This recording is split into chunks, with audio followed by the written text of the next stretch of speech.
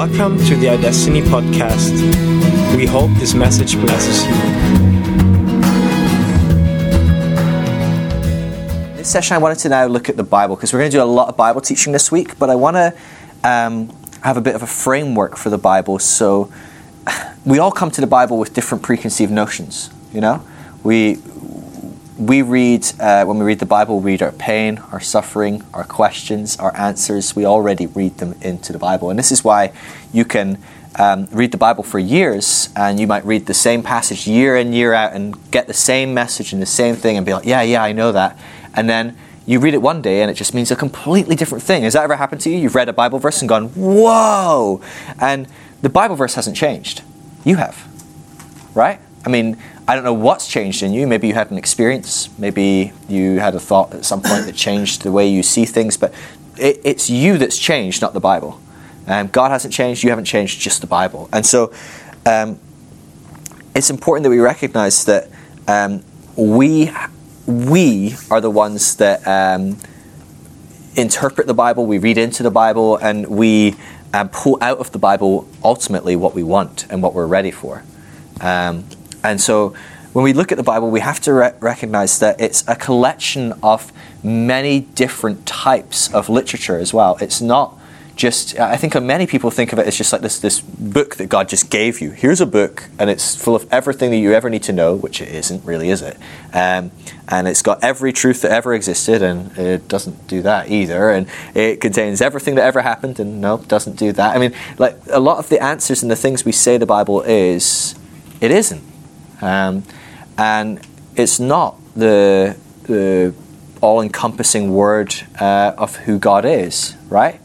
I mean, can God be contained in 66 books, 66 pieces of literature? I mean, is that really possible? Is that God that was in the beginning, that is infinite, that is beyond words and anything? Do we then go, well, actually, he's beyond words, but he's not really. We'll put down this set of words, and then, boom, that's who God is. He's bigger. And he doesn't contradict who he is, but he is bigger than that, you know. And we experience that as well in our journeys. We realize, you know, who I am today and who I understand God to be today is different from who I understood God to be 10 years ago. Who changed? Not God.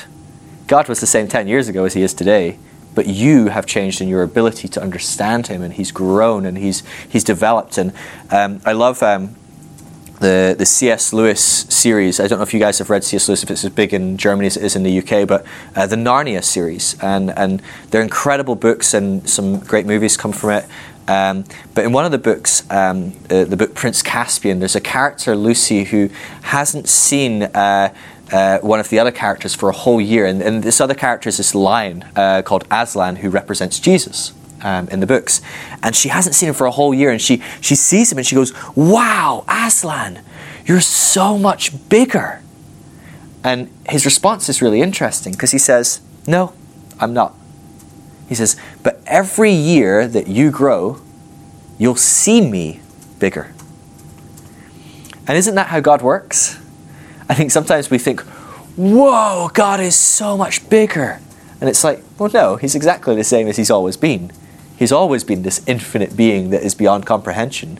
But every time we grow, God grows in our understanding, in our capacity to connect with him, to interact with him, in our relational, as our relational capacity grows, you know, God's ability to talk to us and to be heard by us grows as well. You know, the conversation you have with your 3-year-old is very different from the conversation you have with your 10-year-olds, and then again with the 25-year-olds, because they've grown and they now understand more language, they understand the way of the world, they understand more of who you are as a parent. And so as you're growing, your capacity to talk to your Father is growing, your capacity to read the Scriptures is growing. And so it's important that we recognize that, because when we turn to the Scriptures may be static, but actually we are not. Yeah? Who we are when we open the Bible tomorrow is different from who we are when we open the Bible today. And it's certainly very different to who we were 10 years ago, you know? And hopefully it will be very different 20 years from now. We'll open the Bible and see God much better and bigger and more glorious than we do today. Right? I'd hope so. You know, as great as God is appearing to me today, I hope he's even better. And I've nothing but evidence of that in my life. Every day he appears more amazing. He grows in my understanding. And so when we look at the scriptures, we see some interesting things. And I think there's a lot of stuff I want to kind of challenge here, because we're going to be looking at a lot of the Bible. But I want us to ask, well, what is the Bible? And how do we engage with the Bible? And what do we do with the Bible? And so we often forget the Bible is a collection of 66 different documents. And some are letters to a friend. Paul writes to his friend, Timothy. Some are letters to an entire church. Some are stories about a person and a group of people, like Jesus or Acts. Some are historical documents that talk about the history of a nation. You look at Kings and Samuels and Chronicle, and these are more documentation that kind of looks at the progression of a nation. Some are songs. Look at Psalms. You have Proverbs and the Song of Solomon. These are wisdom literature, and they're written as Proverbs as understanding of how to engage with the world, and what are the lessons that we learn from the world, and what is wisdom in the light of who God is. Other books are poems. You look at Genesis. We talked about that. That's a poem. The first 11 chapters of that is poetic. It's written as a poem, and it's written as myth. And myth doesn't mean not real.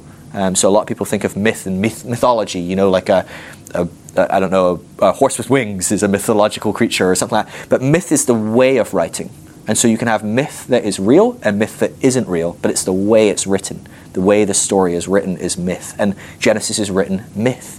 And that's the way it's been written.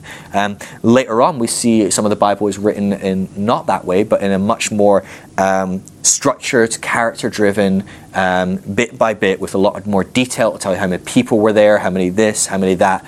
And so it's very different to Genesis when we progress onto something like, Kings or Chronicles or something like that. Some of it is law. You look at Leviticus and Numbers, and we see a lot of rules and regulations, and these were written by priests or groups of people that wanted to establish what was the right thing to do, what was right and wrong for the Israelites. There's a play in there. Job is a play. A lot of people don't know that, but it's a play. And it's the oldest book in the Bible, actually. It wasn't written by the Jews, which is quite interesting. And so you've got a whole bunch of different texts here. And would you read a play the same way you'd read a historical book? Would you read Shakespeare the same way you'd read the history of England? I mean, that's a very different type of book, isn't it? And if you were to read the lyrics of Bob Dylan, would that be the same way that you would read a story about Winston Churchill? I mean, these are very different literature, and so it's important that we don't read Psalms the same way we read the Gospel, and we don't read Genesis the same way we read Kings. Does that make sense? So you kind of follow that understanding, because I think oftentimes we pick up the Bible and we just pick it up and we kind of read it right through. Well, we don't read it right through because that'll take a wee while, but we work through it, and we almost trick ourselves into believing this is one book that God kind of wrote for us, and God didn't write it. And actually, the most painful truth is He didn't write it for you either. There's not one word in the Bible that was written for you. It was written to someone else. It was written by one person or a group of people to another person or a group of people. And you were never that other person or group of people, because it was written thousands of years ago. There's no point in Paul thinking, oh man, right, what do I want to say to these guys in the iDestiny school 2,000 years from now? Okay, I'll just jot that down, and I really hope Rose gets this bit, so I'll add that, and I need to make sure Andy understands this, and Jonas, that's not what Paul's doing at all, is he? He's writing to a group in Ephesus. He's writing to a group in Colossae. I mean, these are the people he's writing to. You get to learn from the message that he shared with them, the lessons he was teaching them, the questions he was answering, the questions he was asking. All of that stuff is stuff we get to engage with, but it wasn't written to you. And so we have to go back into the context and go, who was writing? Who were they writing to? Why were they writing it? What was the message? And how does that translate to today?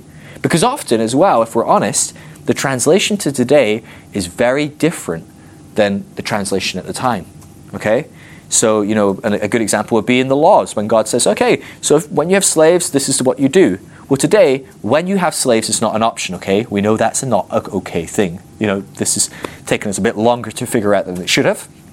But eventually we got to the point where like, oh, maybe we shouldn't just treat people like animals, right? But it's easy for us to pick up the Bible, and actually most of the pro-slavery movement in America, when that was a huge issue, the civil rights movement and everything like that, it was a biblical argument. They used the Bible to justify slavery, because the Bible justifies slavery. If you want to pick it out of context and not get the message and translate the message in today's context, you can do a lot of terrible things. Okay? And so again, you look at Hitler exterminating or trying to exterminate an entire group of people. He did that as a genuine desire to be a good Christian. That's what he thought. He would study his Bible and he thought, yeah, this is it. We need to kill the Jews because they killed Jesus. And actually, in the past, people that were against God's people, God eradicated them. So that's the right thing to do. And you're like, wow, that's not what I got when I read my Bible, right? And obviously there's more to it than that. That's a very simplified message of what Hitler was up to. But, you know, like, people can read the Bible and they can argue anything. We have people in America right now reading the Bible and going, obviously that means that we should have more guns. And it's like, well, to me, on my side of the fence, I would see the message of the Bible as anti-violence, not more violence. Or they would go, oh, make America great again. And I'm like, well, the message of the Bible is anti-nationalism, not pro-nationalism. But it's very easy if you grab a message in the Bible and you open up a certain passage, you can see God as being very pro-nationalist. He's very pro-Israel. He's very anti every other nation on the planet. And we somehow just change that to America. I don't know how that works. But anyway, right? I mean, but we see God being very pro-nationalist if we take it in a certain context. But when we read through the whole message of the Scripture and we see, well, what's going on? What's the context? Who is he speaking to? Why is he speaking to him that way? And as we progress and move on, we go, okay, well, how does that translate into today's culture? We go, oh, actually, it's saying the exact opposite of what I thought. And so it's important that we look at these things contextually and we ask the right questions. And again, we talked about Genesis. We're asking the wrong questions when we ask, how old is the earth? Because that was never the question asked. You know, when these people gathered, you know, let's talk about it. It's like, how did Genesis come about? You know, Genesis is not the first creation story. Believe it or not, there was a creation story long before Genesis. And so Genesis is our creation story. It's the Jewish and Christian and Islamic text of like how the world came about in one sense, but certainly the Jewish Christian text for how the world came about, how things were created, is Genesis. But actually, long before it was written, everyone in the world had a creation story. It's called Enuma Elish. You can go read it. It's about 1,300 years older than Genesis. Okay, so it's not even a question. It's not like it was written like 50 years apart and we're not sure which was first. This is like for over 1,000 years they knew this story. And then Genesis came along later. And the story is actually really interesting because it's almost identical in its structure as a poem. So again, it's poetic and it's myth. And so it's written and it talks about in the beginning. And so it starts exactly the same way. But it says in the beginning were the gods. And the gods were at war with one another. They were at turmoil. And so some were in relationships with one another, some loved one another, some hated one another, some were good and some were bad. But some of the bad people would be good sometimes, and some of the good people would get really bad. And some would actually switch entirely and go from being a good god to a bad god. And there were gods over all the different things. And one god was the god above all the other gods. And this god, Talmud, I think... my memory is not very good. But one god, Talmud, he raised up and he was above all the other gods. But the gods didn't really like that, and they didn't like that he was in charge. And so they went to war against this one god. They schemed and they planned to kill this god, Talmud. And so they elected one guy to go and kill this guy, Talmud. And so he went and he killed this god. And out of this god, almost as a picture of victory, they tore him apart and they separated his firmaments. Okay, again, this is language from Genesis. They separated his firmaments and they created the earth, the sea and the sky. And so again, we have that exact same phrasing in language. And so there's this creation story already exists. And then what they did is they got fed up looking after this world with a sea and a sky, and it had animals and plants and everything in it, and they got fed up looking after it because we're gods. Why are we looking after this stupid planet? And so what did they do? They went and got this guy Talmud, they got his wife, and they killed her. And they ripped her apart and they created man and woman. And this man and woman were going to be the slaves to look after the world. And so they sent out man and woman, and this was man and woman kind. It wasn't, And they sent them out to look after the world. And so men were created as slaves. The world was created out of violence and chaos and anger and bloodshed. And the gods were in chaos themselves. Some were good, some were bad. But even if you were the biggest god and the most feared god, you could be killed and taken down, and a new god could come into place. And so it's a real chaotic kind of concept of the gods. And the world was born out of chaos and craziness and actually quite a bit of evil and violence and destruction. And we were created as slaves. And this is the story that was told for well over 1,000 years, long before anyone wrote anything that was to do with Genesis. And so everyone in the known world would know this story. It was a storytelling culture. We still are a storytelling community. We tell stories all the time. But back then, that was what they did. They would gather and they would share stories and they would discuss stories. And I think story is probably one of the main ways we actually engage with God, with each other, with religion, is we tell life through a narrative, because life is a narrative, right? There's a beginning, a middle, and an end. We walk our way through the story, and I think that's how we make sense of things at times. And so someday, at some point, someone sat down and was like, let's tell the creation story. I don't know, they finished dinner and they're sitting around the campfire and they're wanting to talk and have fun. And someone said, let's tell the creation story. And he leant forward and he says, all right, he says, in the beginning was God. And everyone would be like, wait, what? Right? So in the same way, when I'm like, in the beginning were the gods, you'd be like, wait, that's not a story. That's not how the story goes. It was just as shocking to them. In the beginning was God. And they're like, well, which God? The God of the sky? The God of the sea? The God of rain? The God of the sun? The God of the valley? The God of the mountains? Which God? Because they're gods for everything. I'm like, what do you mean, God? And just God. What? And then he creates everything himself. He alone creates everything. But not only that, he creates it out of goodness, out of perfection. You see the sevens running all the way through. The seven meant good, complete perfection. And so there's 7 words, there's 7 syllables, there's 7 words are repeated 7 times or 14 times or 21 times. And it's just constantly good, good, good, perfection, perfection, perfection. And this is how the world is created. And every time he creates something new, what does he say? It's very good. And so the world is created out of peace, out of wholeness, out of good, and out of this nurturing and love and care. There's no chaos, there's no violence, there's no destruction, there's no question. And who is this God? Well, it's absolutely clear he is good. There's no bad in him at all. There's no question of his goodness. He is just good. And so it introduced a God that has never been conceived of before, because the gods were up and down, and they would change from good to bad, and they could be anywhere, and even if they were in charge, they might get killed, and a new God would come about. This isn't in this concept of creation. And then what does he do? He creates mankind, and we talked about this in the last session, not as slaves, but actually as partners. And he asks them to take part and to engage with the world and to co-create, to go out and continue to create. Be fruitful and multiply. Look over this whole world and take it apart as your own, and look after it and nurture it and develop it in the same way that I would want to do it myself. So there's this element, and we talked about image and likeness, this bestowing on them this God-likeness, this saying that you speak for me, what you do on my behalf. And so the people aren't slaves. They aren't made as this throwaway thing, but actually they're made as this object of love and devotion. And the story continues, and we see the Enuma Elish and the Epic of Gilgamesh, the 2 kind of Mesopotamian texts that basically parallel Genesis 1 through to Genesis 11. And so there's 2 creation stories, and we often read it as one creation story, and that's why people get some weird theology, okay?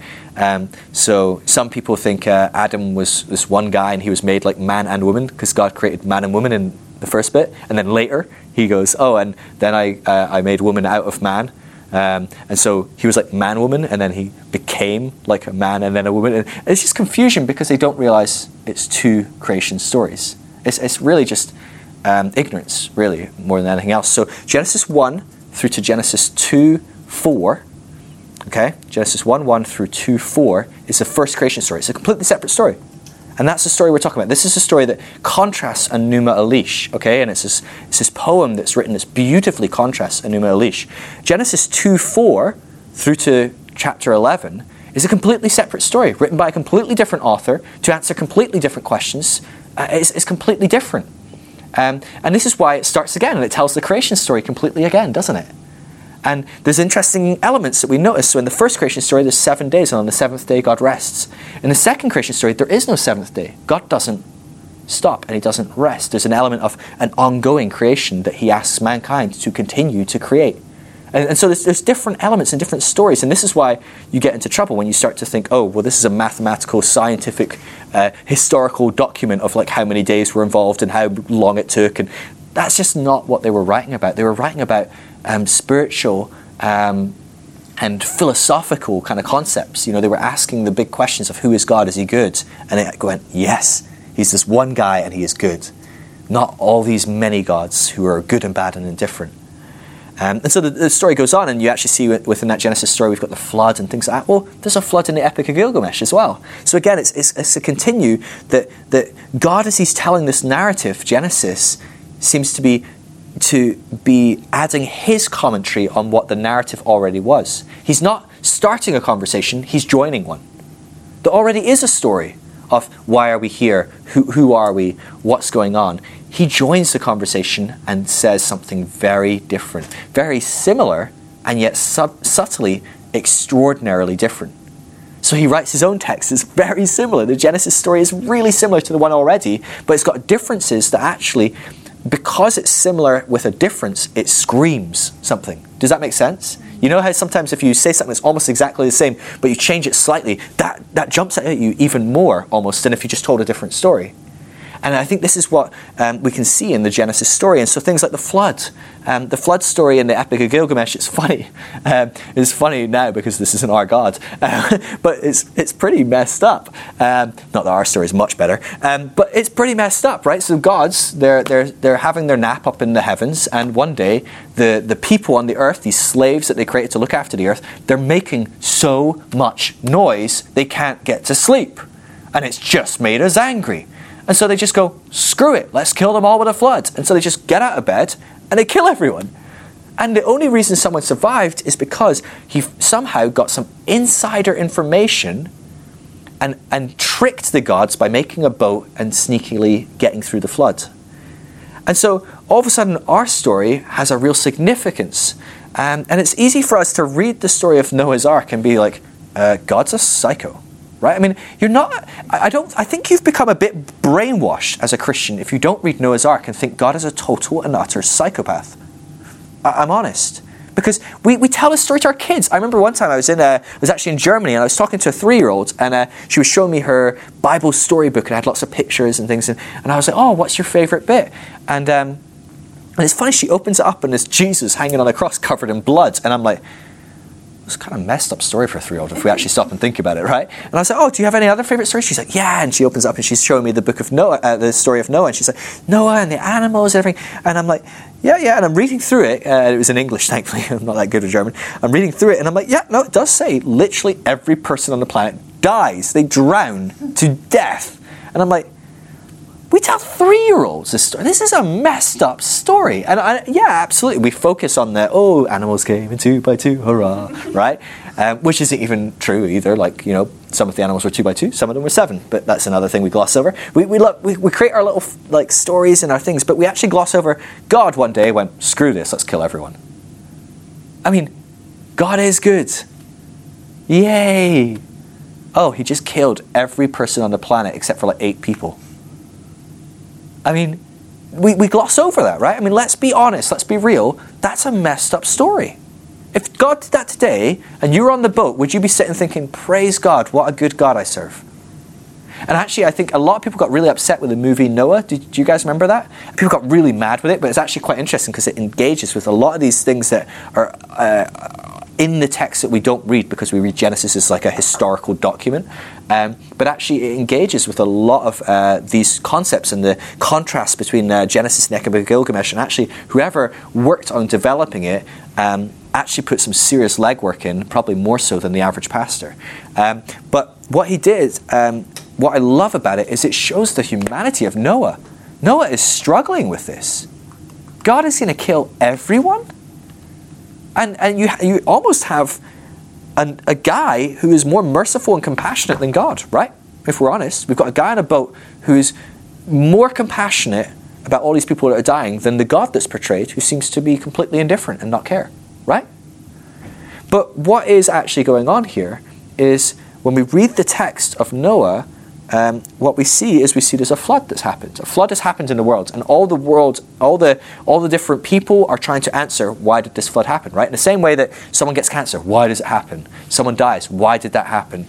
This happens, why did it happen? This is the first question we ask, isn't it? And it's the most unhealthy question, because most time we don't know. Why did they get cancer? I don't know, right? I don't know. Well, it could be because they smoked. Yeah, but that guy smoked for 50 years and never got cancer, so I don't know. I just don't know why. And why is never really the most helpful question. I think there's a lot better questions we can ask than why.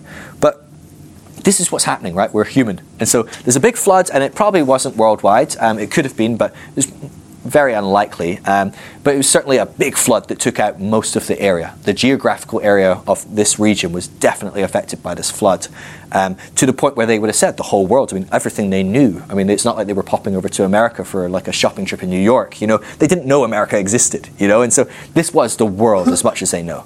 And so it was massively flooded, massively affected. Most people would have died in it. Obviously, people survived from different civilizations. Okay, obviously, because different civilizations wrote about the flood. Okay, and so different civilizations are trying to write. What happened? Why did this happen? What can we gain from this? And so the answer for the Mesopotamians is the gods must have got really angry with how much noise we're making. There's just, the gods, they're a bit good, bad, they get angry, they've got some temper problems, and they must have just snapped and killed us all. Can you imagine living in that culture thinking, oh, well, what if we piss them off again? Right? I mean, that's the big question in the back of my mind is like, how do I not do that? Right? Because I don't want to be, I got lucky. I'm somehow in the group of people that survived this, but I don't want that to happen again.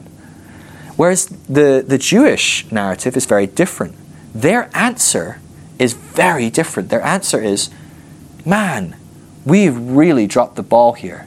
We were just messing up our world. We were destroying our world. We were trying to build empires and nations, and we were starting to war with each other, and we wanted nothing to do with God, and we turned our back on God, and God obviously was really devastated. He was devastated. He was grieved that this had happened, and he wanted a fresh start. And it's not a particularly good story. It still looks like God's quite terrible in one sense. But we're looking at it from thousands of years later. We've seen God through the lens of Jesus. These people have not seen God through the lens of Jesus.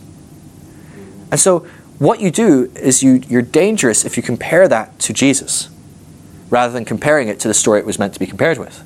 And you suddenly go, wow, God's really merciful. God's actually quite a good God. He's doing it because he doesn't want the world to fall apart. He's doing it because he doesn't want the world to be destroyed. He's doing it because he wants people to be healthy. And the truth is, what happens the second after they get off the boat? Sin. They start screwing up already, right? I mean, it's the first story afterwards. Noah's getting in some serious, messed up, weird situations with nakedness and his daughters. And yeah, it's weird.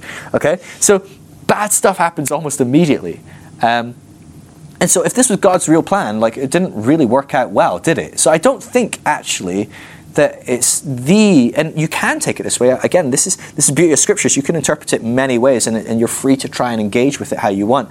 But I would say it's quite unlikely that this is a documented, accurate record of what God's plan was.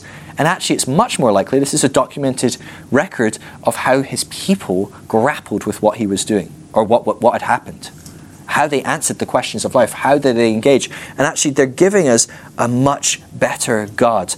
And what we see is actually, throughout the Scriptures, we see this appearing of a much better God. And the God we start with in his engagement with civilizations is a very different God than the one we end with. Now, God hasn't changed, but who's changed? His people. His people are growing and learning. And so a good example of this is, let's look at Abraham. So Abraham is the father of Israel, okay? He's the person that Israel starts with and is born in. And we look at Abraham, and we often think of the Bible and Israel and God's people, they just always were, right? I mean, that's God created the world, and then he had his people. But that's not the case, is it? God created the world, and then he had a couple of people that followed him here and there, Enoch and so on and so on. But actually, it wasn't until Abraham that he had his people. He called this group of people, and Israel became a nation from Abraham. And that's the promise, isn't it? Abraham, I'm going to build a nation from you. They'll be blessed to be a blessing and all this good stuff. So actually, it's in Abraham. But by the time Abraham's around, where is Abraham living? in a city. There's literally millions of people on the planet probably at this point. Thousands at least. Probably millions if you have a city and there's other cities. I mean, we're talking, there's a lot of stuff going on in the world. And again, this depends on how you see creation. Is it, is the world 10,000 years old, or is it, whatever, 6.7 billion? Obviously, there's different elements of how you're going to see this. But either way we look at it, Abraham's in a city and there's a lot of people around. And so he's coming to God, not as someone that has always known about God. He's always known this story of Genesis and who God is, and because that doesn't exist yet when Abraham's called, right? I mean, the story of Genesis doesn't exist. It's written much later after Abraham. We're talking maybe probably 2,000 years at least after Abraham. And so it's a long time after that they write Genesis. So Abraham, he doesn't know this story. He doesn't know about the God. And actually what's interesting is when God shows up, he doesn't even introduce himself as the God, the only God. He asks Abraham, he says, I want to be your most high God. And this meant a lot, okay? So let me tell you a bit about the culture in which Abraham lives. So he lives in a city, and we know this from archaeological records, we know this from anthropological study, we know this from sociology, we know this from a lot of different things, from historical records. We know that the cultures at this time, this is the Bronze Age basically we're talking, okay? So at this time we're talking, it's a while back. And we know the cultures at this time, they basically knew very little about anything. Okay? And it's quite harsh. And they would, at the time, would be like, no, we're very advanced, In the same way, we're probably advanced in, 2,000 years from now, people are going to be like, what the heck were they doing? Like driving cars on the road or, whatever it is, or living on one planet instead of 12, or I don't know. Don't know what we'll be doing in a few thousand years. But, we look back and go, oh my gosh. And it's important we remember that. We look back, and this is people that they worshipped the sun god because they thought the sun might not come up tomorrow. Okay? This is the people we're dealing with. These are people that worship the rain gods because it might not rain if you don't worship the rain gods. And then the plants won't magically grow out of the ground. Because we don't know how plants grow in the ground. We just know if rain happens, it works most of the time. They don't understand simple things like planting things. Never mind the big questions of the universe, okay? And this is why we know they weren't asking how old was the earth, right? Because they didn't even know the earth wasn't the center of the world with a sun that came over it, like that. These people were very, very basic, very primitive. And what happens in primitive societies is we create gods for everything. We create gods for everything we don't understand. So I don't understand how the sun works, we need a sun god. I don't understand how the rain works, we need a rain god. Everything that's important that you need but you don't understand, you attach divinity to it. And this happened throughout the known world, whether we're in South America, whether we're in Asia, whether we're in Africa. People attached some sort of divine spirituality to everything they didn't understand. And so there was a god of the rain, the god of the clouds, the god of the sun, the god of the moon, the god of the earth, the god of the fertility, the god of life, the god of death. There was gods of everything because they needed something to answer to, something to try and manipulate this thing that was completely out of their control, which obviously a lot of this stuff wasn't out of their control. They just didn't understand it. Growing crops isn't out of your control. You just need to understand about irrigation and planting and the right amount of sunlight and rain and whatever, but they didn't know these things. And so in this culture, what they would do is they would offer sacrifices born in this time. And so we don't understand the rain and why it rains, but we need rain. So we better offer a sacrifice to the rain god so it rains. And so they would get crops, a bit of crop, and they would burn the grain. And somehow they got the idea of burning things. It would go up to the gods, and the gods lived up there, because we can be down and we can dig down. We know about down, but we don't know about up. And so gods were up there, so they would burn and it would go up. And hopefully the smell was a nice smell. I don't know, I've never smelt burning wheat, but I can't imagine it's a particularly nice smell. But anyway, the gods loved it apparently. And what's the problem with offering a sacrifice to the god of the rain, or the god of the sun, or the god of life? They don't exist, right? That's a problem, right? So they don't know this. But you offer a sacrifice to the god of rain, well, it's either going to rain or not, right? But it's nothing to do with whether you're burning crops. I think you have to burn a lot of crops before it affects the rain. It's just going to rain the next day if it was going to rain, and it's not going to rain the next day if it's not. And so what happens is you burn the crops and say it rains the next day, and you think, what? The gods heard me, they were pleased with my sacrifice. So next time I need rain, what do? Burn crops. But it doesn't work this time. Well, what do I do now? Well, burn more crops. It's the obvious choice. Obviously, they were insulted that we tried to burn the same amount. We need to burn more crops. And it works again maybe this time. Or maybe it doesn't. What's the solution? Well, we need to do more. So it escalates, and maybe they start killing animals. They start sacrificing. And I say maybe, we know this. We can see through archaeological records, actually, there's a very clear progression. And this is all throughout the world. Every ancient civilization, we can see this progression of sacrifice, of this paganistic kind of sacrifice culture. We would offer this sacrifice to this unknown deities. And so we would burn the crops, and then we burn animals, and it would go from start off with doves or pigeons or something, and then before you know it, you're killing sheep, and then before you know it, you're killing your big fat cows, and then you're doing your prize cow, the very best cow you've got. But if that works or doesn't work, it's still kind of irrelevant because the God isn't up there. And so what's the next escalation? People. I mean, what do you prize more than your best possession? People. And so that might work or might not. And so you see, the Aztecs would get the random people and kill them on the top of the thing, or and it happens in all sorts of cultures. The Bible talks about people, the Amalekites killing babies, and I mean it talks about all those things. So what happens when you're killing people, and it's good or bad, and then it escalates? What's the next escalation? We start killing children because they're so much more valuable, right? My child is so much more valuable than the guy down the road, Steve. But then that doesn't work, so maybe we need to escalate even more. So what is the most prized possession I have? Full stop. My firstborn. And so in all throughout civilization, we've seen all in these different areas, we see this progression of sacrifice over the years that resulted in people sacrificing their babies, their kids, their firstborn. All because they just didn't understand how crops worked, or this or that, right? I mean, this is kind of crazy. And so, what's the problem with that, right? If you've got a God for everything, you've got a God for 1,000 different things, the sun, the moon, the sky, the crops, the fields, the lands, the cattle, the baby, fertility, how you give birth, all these different things that you don't understand fully. What's the problem with only having one firstborn child? You can only really, really, really trust that you're going to really please one God, right? I mean, you can't give your firstborn child to 12 different gods.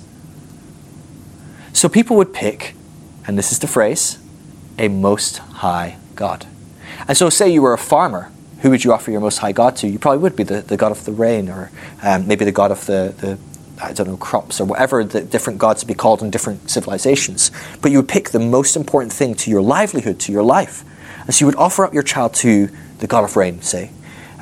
Perhaps you were in a small family and you didn't have many children. And you think about childbirth. Can you imagine, we're talking, it's only 120, 130 years ago, there were 1 in 5 children died at childbirth because we didn't wash our hands. I mean, that blows my mind. It was only at some point someone was like, maybe we should wash our hands. And we went from losing 20% of children at childbirth to that dropping staggeringly. And this is 120 years ago. What do you think it was like 5,000 years ago, 6,000 years ago, 10,000 years ago? What do you think it was like then? Right? Because we had pretty good medicine at that point still. I mean, they knew nothing. They didn't understand. Can you imagine? Imagine the amount of miscarriages that would happen, or people dying at birth or just after birth, and they didn't understand. And they would probably turn to the God of life or the God of fertility or the God of something, and they would desperately want to know the answers.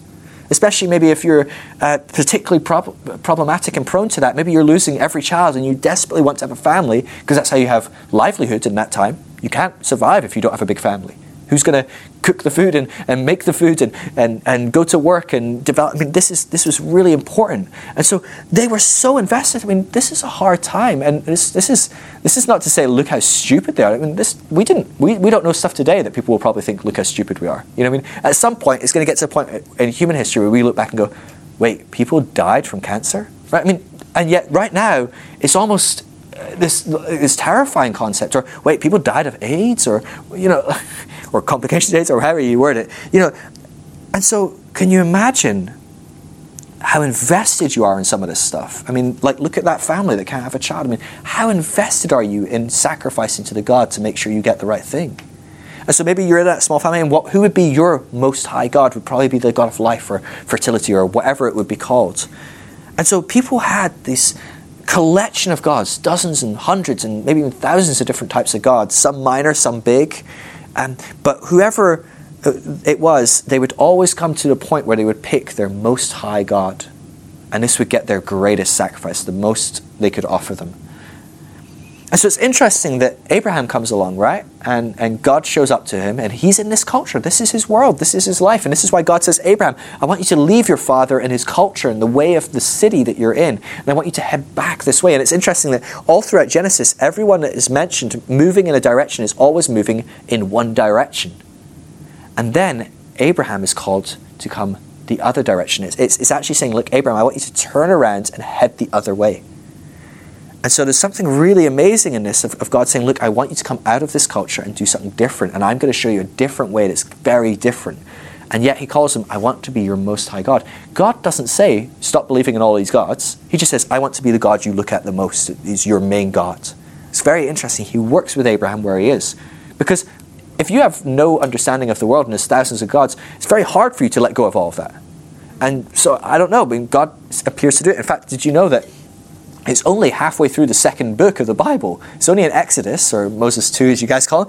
It's only in Exodus that God reveals himself as Yahweh, as the God, the only God. All the way up to that, he calls himself by pagan names. El Shaddai, Adonai, all these names. They're the names that the Babylonians gave gods, and Canaanites gave gods. I mean, these are pagan gods, and God's like, yeah, sure, call me whatever, I don't care. Oh, it hurts my head. Right? Because, God just doesn't seem to care. So he calls Abraham out, and what does he say to Abraham? Abraham, I'm going to be your most high God. I'm going to show you a different way. This is going to be a different thing that you can't even imagine. And you know what? I'm going to make you an amazing nation, and you're going to bless everyone else. I'll bless you so you can bless everyone. I'm going to give you a child, and you'll have descendants as numerous as the sand on the shores and the stars in the sky. I mean, it's an amazing prophetic word, isn't it? And there's some ups and downs. Eventually we get there. Some big ups and downs, actually. But eventually we have a child. We have this firstborn child, and it's amazing. And what happens? What does Abraham do? He's talking to God one day, and what does God say? He says, Abraham, I want you to kill your kid. And what happens? Nothing. Abraham goes, okay, I'll get on that in the morning. You know what's mental to me is not that God asks Abraham to kill his kid. That's mental. Like, that really is like, what the heck? God is psycho, right? I mean, it's back in God is psycho material, right?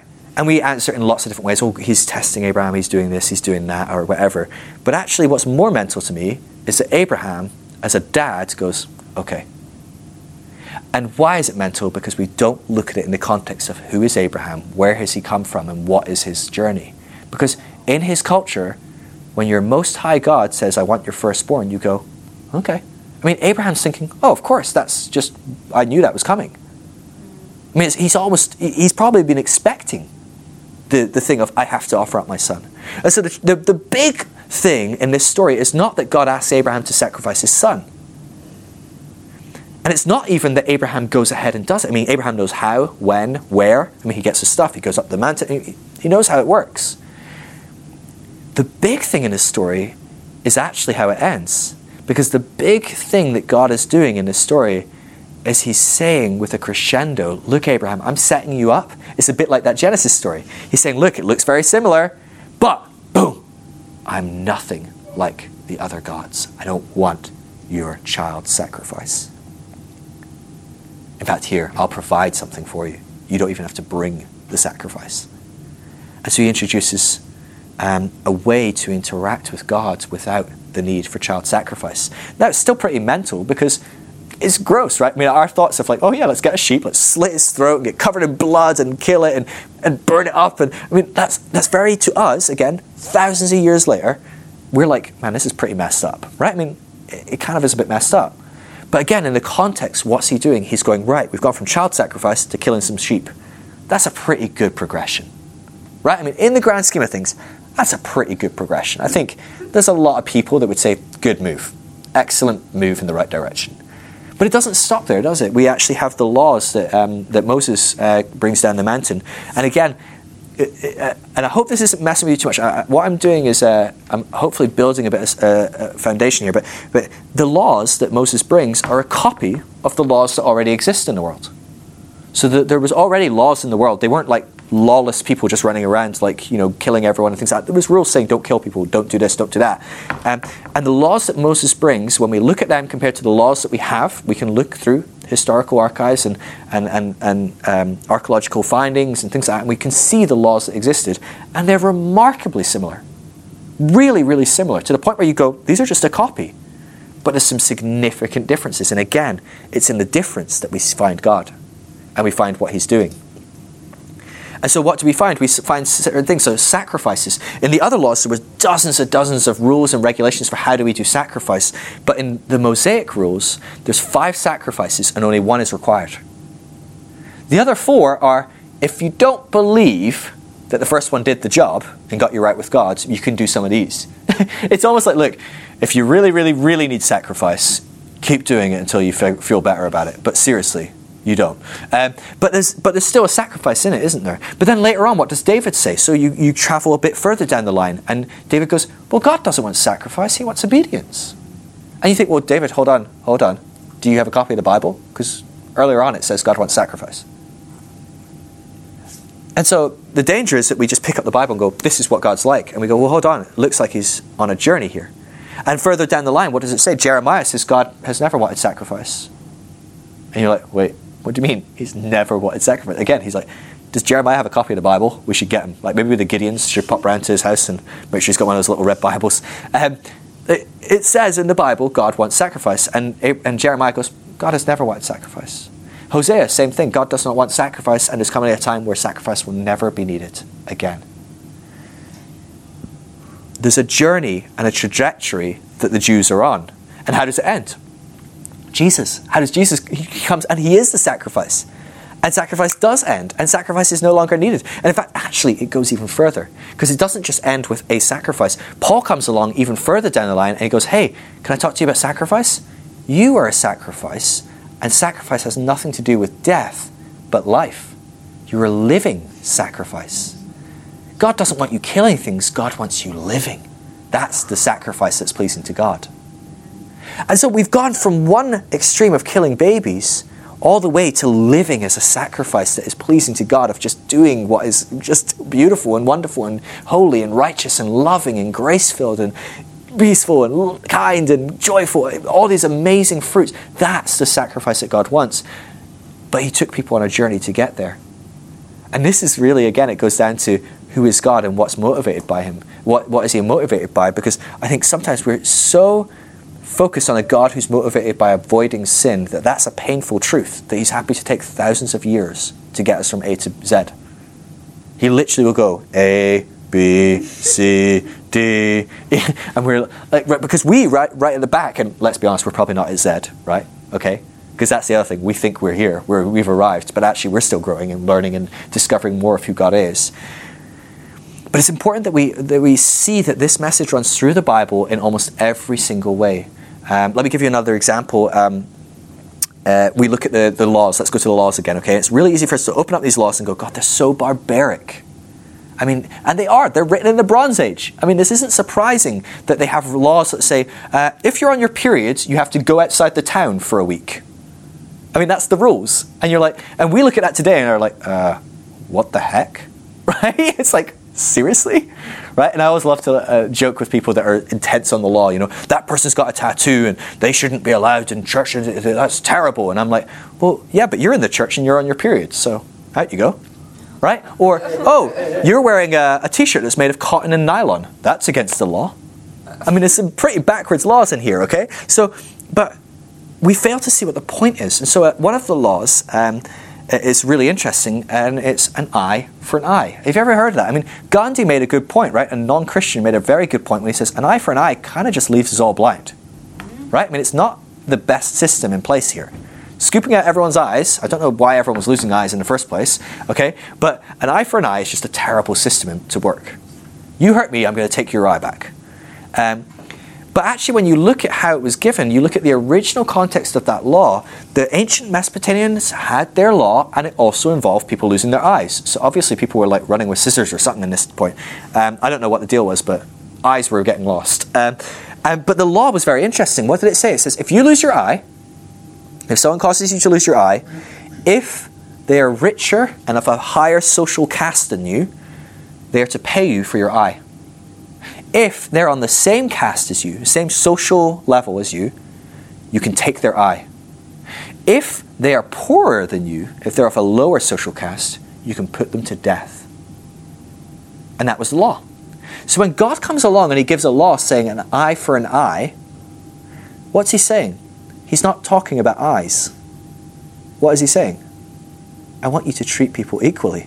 Human beings are human beings, regardless of how their social standing looks in society.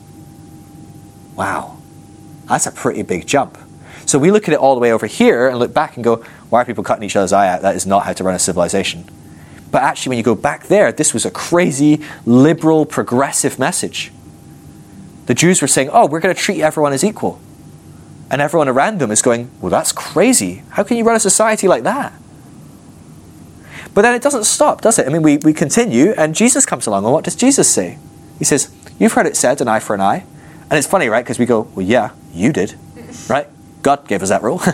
And Jesus says it almost as like, well, you've heard it said, an eye for an eye, that nonsense. And it's like, well, you said that, right? And he says, what does he say? He says, you've heard it said, an eye for an eye. I say to you, turn the other cheek. If someone causes you to lose an eye, you say, it's okay. That's the end of the conversation. What?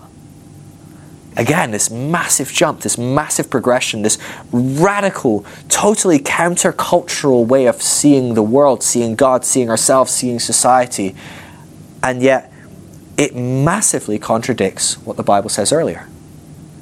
And so it's important we don't approach the Bible as a static document. It's not this black and white text from beginning to end. If you go here, okay, that's what God's like. And then here, oh, God's exactly the same. Because he isn't always exactly the same. And what he's saying isn't exactly the same. Why? Not God is changing, but the people that he's engaging with are. And they're growing, and they're developing, and they're coming from their pagan culture. They're evolving. They're coming out of that. And now they're serving one God instead of many gods. And now they're engaging with people in a more loving way. And now they don't need to sacrifice humans. They're sacrificing animals. And eventually they go, you know, we probably don't need to sacrifice anything. That's probably not how God wants to operate, by killing lots of things. Like there's a progression and a development. And it's important that when we open the Bible, we see a progression. If you're not seeing the progression and you're not asking what is the progression, because God is not static and he doesn't stop. God continues to move all the time. And so if you're not asking what is the movement, what is the trajectory, where are we going, where are we starting and where is God going, you're going to make it about the moment that he's in. And so we go, oh, there's the rules for having slaves. That's how we'll have slaves today. And you're like, oh my gosh, you're such an idiot, right? Because then we end up having slaves in 2016. That's stupid. You ask, okay, how do those slavery laws compare to the slavery laws that already existed? Whoa, they're crazy. I mean, it talks about treating slaves like other human beings, that like equal, like giving them freedom after a certain amount of time. They can buy their freedom. I mean, this is very progressive stuff. God's making a big shift for them. And so you go, wow, what's the direction God is taking people on regarding slavery? What's the direction God is taking people on regarding sacrifice, regarding treating others that hurt you and wrong you? Oh, he's taking us in a direction that says, I'm going to love my enemy, not I'm going to beat my enemy with the same stick he beats me. And so it's very, very important that when we open the Bible, we understand that there is a journey undergoing constantly. It's constantly a movement and a progression. And if we read it as a moment in time, that is it, and it never will change, and it never. And I'm not saying there aren't timeless truth. Of course, truth is constant the whole way through. God is constant the whole way through. But our revelation of that and our understanding of it and how deep we've delved into it and how much God's engaged with us in that way is constantly changing and growing. Have you ever wondered what John meant when it says in in John the Gospel, John 1:14, it says that nobody has seen the Father except Jesus. Have you ever read that passage and thought, that's interesting? Because it is interesting, right? Because John's clearly lying. I mean, it's in our Bible, but John is lying, as far as I can tell, because loads of people saw God in the Bible. Loads of people saw God. I mean, Moses and Aaron and Miriam and 72 elders, it says, saw God face to face. I mean, that's crazy. And it says that in Exodus and in Numbers, in 2 different instances, they meet with God. Samson's parents saw God. Enoch walked with God. I'm sure Adam and Eve saw God when they were walking in the cool of the day. Who else? Isaiah saw God. Who else? Let's pull some more examples. I don't want to stop there. Jacob, he wrestled with God. How do you wrestle with God and not see him? I mean, maybe that's why he lost.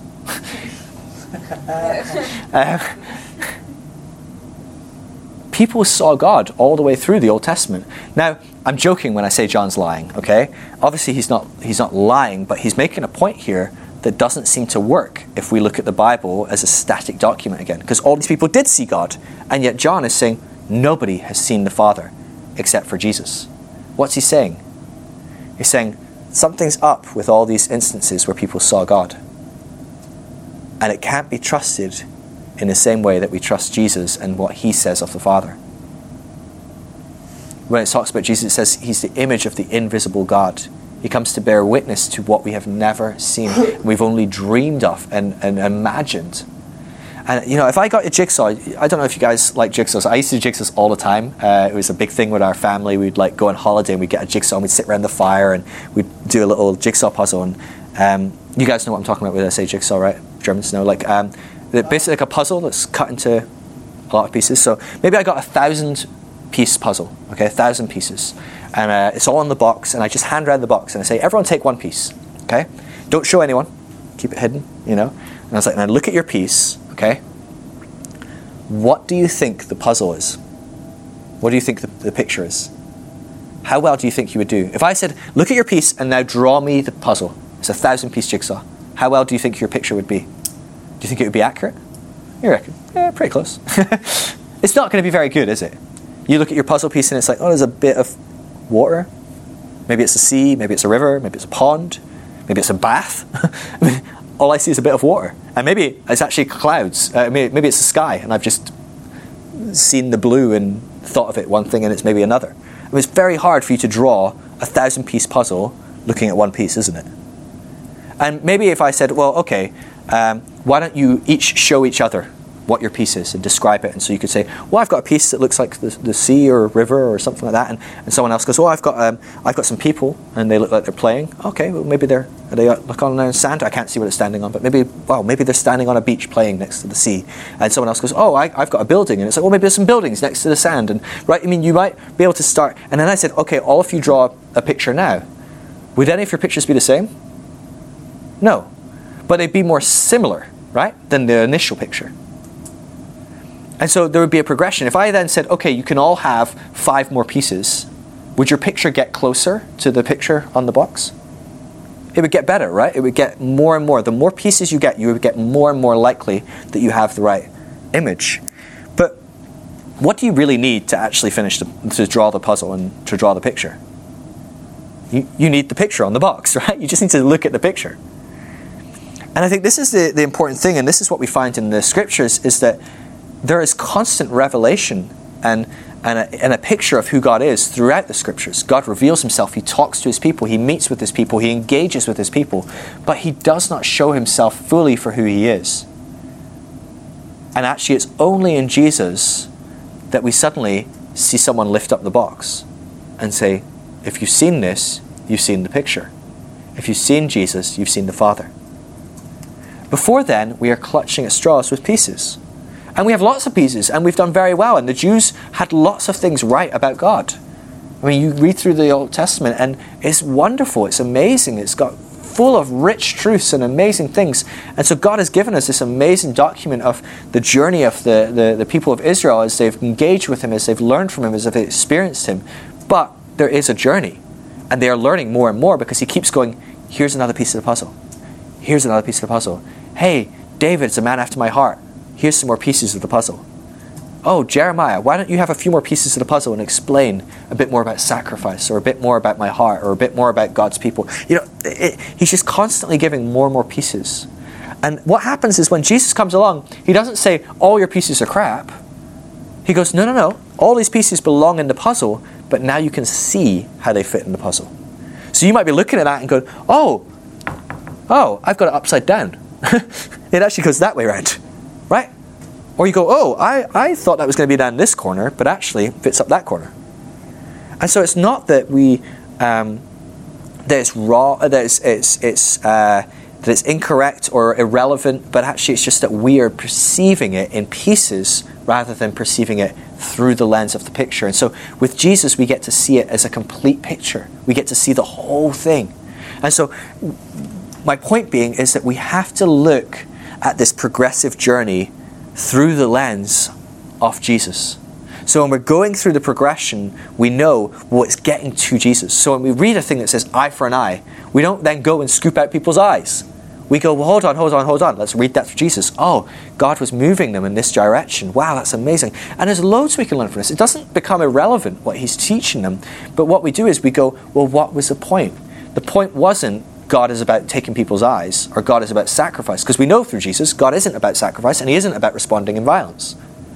But what was the point? Wow, God is patient with his people. He loves his people so much. He's working with them where they are. He's taking them one baby step at a time, bit by bit forwards. That's a beautiful thing we see of God. We see his patience. We see his kindness. We see his love. We see his grace. We see all of these things in the Old Testament as he's working with his people. And you see him getting frustrated at times, don't you? He's like, oh, when will you get it? Come on, I want you to be moving in a direction and a trajectory, and they seem to be stagnant. And how many times do they go back to worshipping other gods and all these different things? But you can kind of understand it, right? I mean, it's understandable that they go back to worshipping lots of gods when they came from a culture that worshipped lots of gods. It's not that they made this stuff up, it's that they came from that.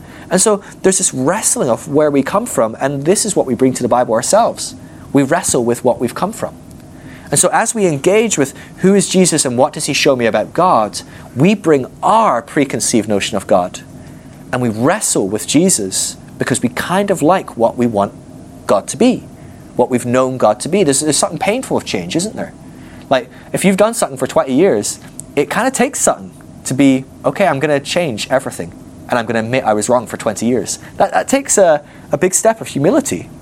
It's not easy to do, but it's better to go 20 years in the wrong direction and 1 day in the right direction than 20 years and 1 day in the wrong direction, right? I mean, it's at least we take that step, but we have to acknowledge we are doing that, and this is the pain. And so again, this is more stuff we learn from the Bible, that they struggled to engage with this new concept of God, and they kept going back to the old concepts. We learn from that. We go, oh wow, maybe that's something I'll struggle with, and it is. We struggle with it as God reveals himself in new ways. We go, oh, that's painful. It hurts. Like, it actually hurts sometimes, doesn't it? And so we have to be raw and honest with ourselves. We allow the Bible to challenge us, to cut us in that way, if that makes sense. So I guess I just wanted to do that so we have a bit of a context in which how we engage with the Bible. We see it as this unfolding journey. And so it's not that anything in it is irrelevant or even wrong per se, but to apply it today in our context as though it was the same context would be wrong and would be irrelevant, right? So when God says to David, when David has to go get 2,000 foreskins to offer up as a dowry for his wife. You want to marry this woman? I want 200 foreskins. And that was what the Bible model was apparently at that time. That was a good biblical model. It just happened, right? So, I mean, does anyone plan on doing that? Right? I hope not. Right? I mean, that's really messed up. But the danger is we go, oh, well, it's in the Bible. It was relevant then. That was okay, and God was okay with that. And therefore, we should do it today. I hope not. I really hope not. I really hope you are not planning a little field trip to Canaan to kill every man, woman, and child you find. I really hope not, okay? Please don't go into, I don't know where Canaan is. I think it's about Iran sort of area. Please don't go into Iran and kill every man, woman, and child. The Americans are trying that, I think. But forget this is on camera. Oh dear, sorry Americans. Anyway, it's not just because it's in the Bible doesn't mean it's relevant in the same way. It's relevant in the way that we discover what was God doing at the time, what was the message, and how can I learn and apply that message to my life. But you don't apply the same thing in the same way, and that's a really big difference. And it happens even through the New Testament. You have to look at that in context. What was going on? Who were these people? I don't see anyone that opens up the Bible and when they read, Timothy, could you please bring my coat and my books because I forgot them in Ephesus. Next time you come over to see me, could you bring them? I don't see any of us going to Ephesus to go and look for Paul's coat and his books. Why? Because we recognize the context is he's writing to his mate and he remembers, oh, can you remember my book and my jacket? I forgot it last time I was around your house, right? And so there's context, and we do it well in some ways, and we do it really poorly in others. And I think it's important we recognize those contexts, and we don't pull the context out and try and apply it, but instead we pull the message that is the underlying thing. And we go, what's the message? What's God doing? What's the trajectory? Never forget the trajectory, and don't forget that the trajectory hasn't ended. And so Jesus reveals God, but the story doesn't end then. He then sends his people out. And they still learn. I mean, look at the disciples. Jesus teaches the disciples 3.5 years, and then he raises from the dead, and they're all like, wait, oh, we thought you were dead. I mean, they were surprised he came back from the light. He told them 3 times, and they're still surprised. And then, not only that, he then has to spend 50 days teaching them, right? He teaches them about himself and the gospel, and what happens? He goes up to heaven, and they don't do it. They stay in Jerusalem for 25 years. They don't go to the ends of the earth. And you're like, he just told you one thing to do. Go to the ends of the earth. Preach the gospel. Make disciples of all nations. And they don't do it. It takes Paul being called, and it takes persecution starting in Jerusalem before they leave. And you're just like, really? And so let's not forget that this is a journey. Even the disciples who sat with Jesus for 3.5 years didn't get it all and still needed to learn some stuff after he left. And this is why we have the Holy Spirit. He's our teacher. This is why it's better that he would come and then that Jesus would stay. You know, there's a continual journey. We're continually learning. This is why we can be in heresy for, 1,500 years. And Martin Luther comes along and goes, hey, this isn't very healthy. And obviously there was faithful streams all the way through the church. But Luther goes, hey, there's a different way than what we're doing right now. And I think we could do this better. We see the charismatic and the Pentecostal uprising in the 1900s, and that brings a lot of charismatic signs and wonders and healings and stuff coming back into the church. Now, there were people who were getting healed all the way through church history, but it's happening even more today than it was then, and that's because God is continually moving us in the right direction. And so don't fall into the trap to think that we're not moving forward today as well. And that's on a global level. That's like all of God's people. But make it a micro level right now. Think about yourself today. Where were you 10 years ago? Were you in the same place? Of course not, right? You've grown. And so don't fall into the trap to think that you're not growing, you're not going to develop, you're not going to change. Because if you think you're not going to change, then every time you see him, he'll look the same. And I couldn't think of anything worse than not seeing God for, going back to the Prince Caspian analogy, not seeing him for a year, and I see him and he's exactly the same. Because what does that say? It says, I'm exactly the same. I want every time I see God for him to be bigger. Because it means I've grown, I've developed, I've learned, I've moved in the trajectory. Thank you for listening to the iDestiny podcast. For further information, check out www.idestiny.org.uk.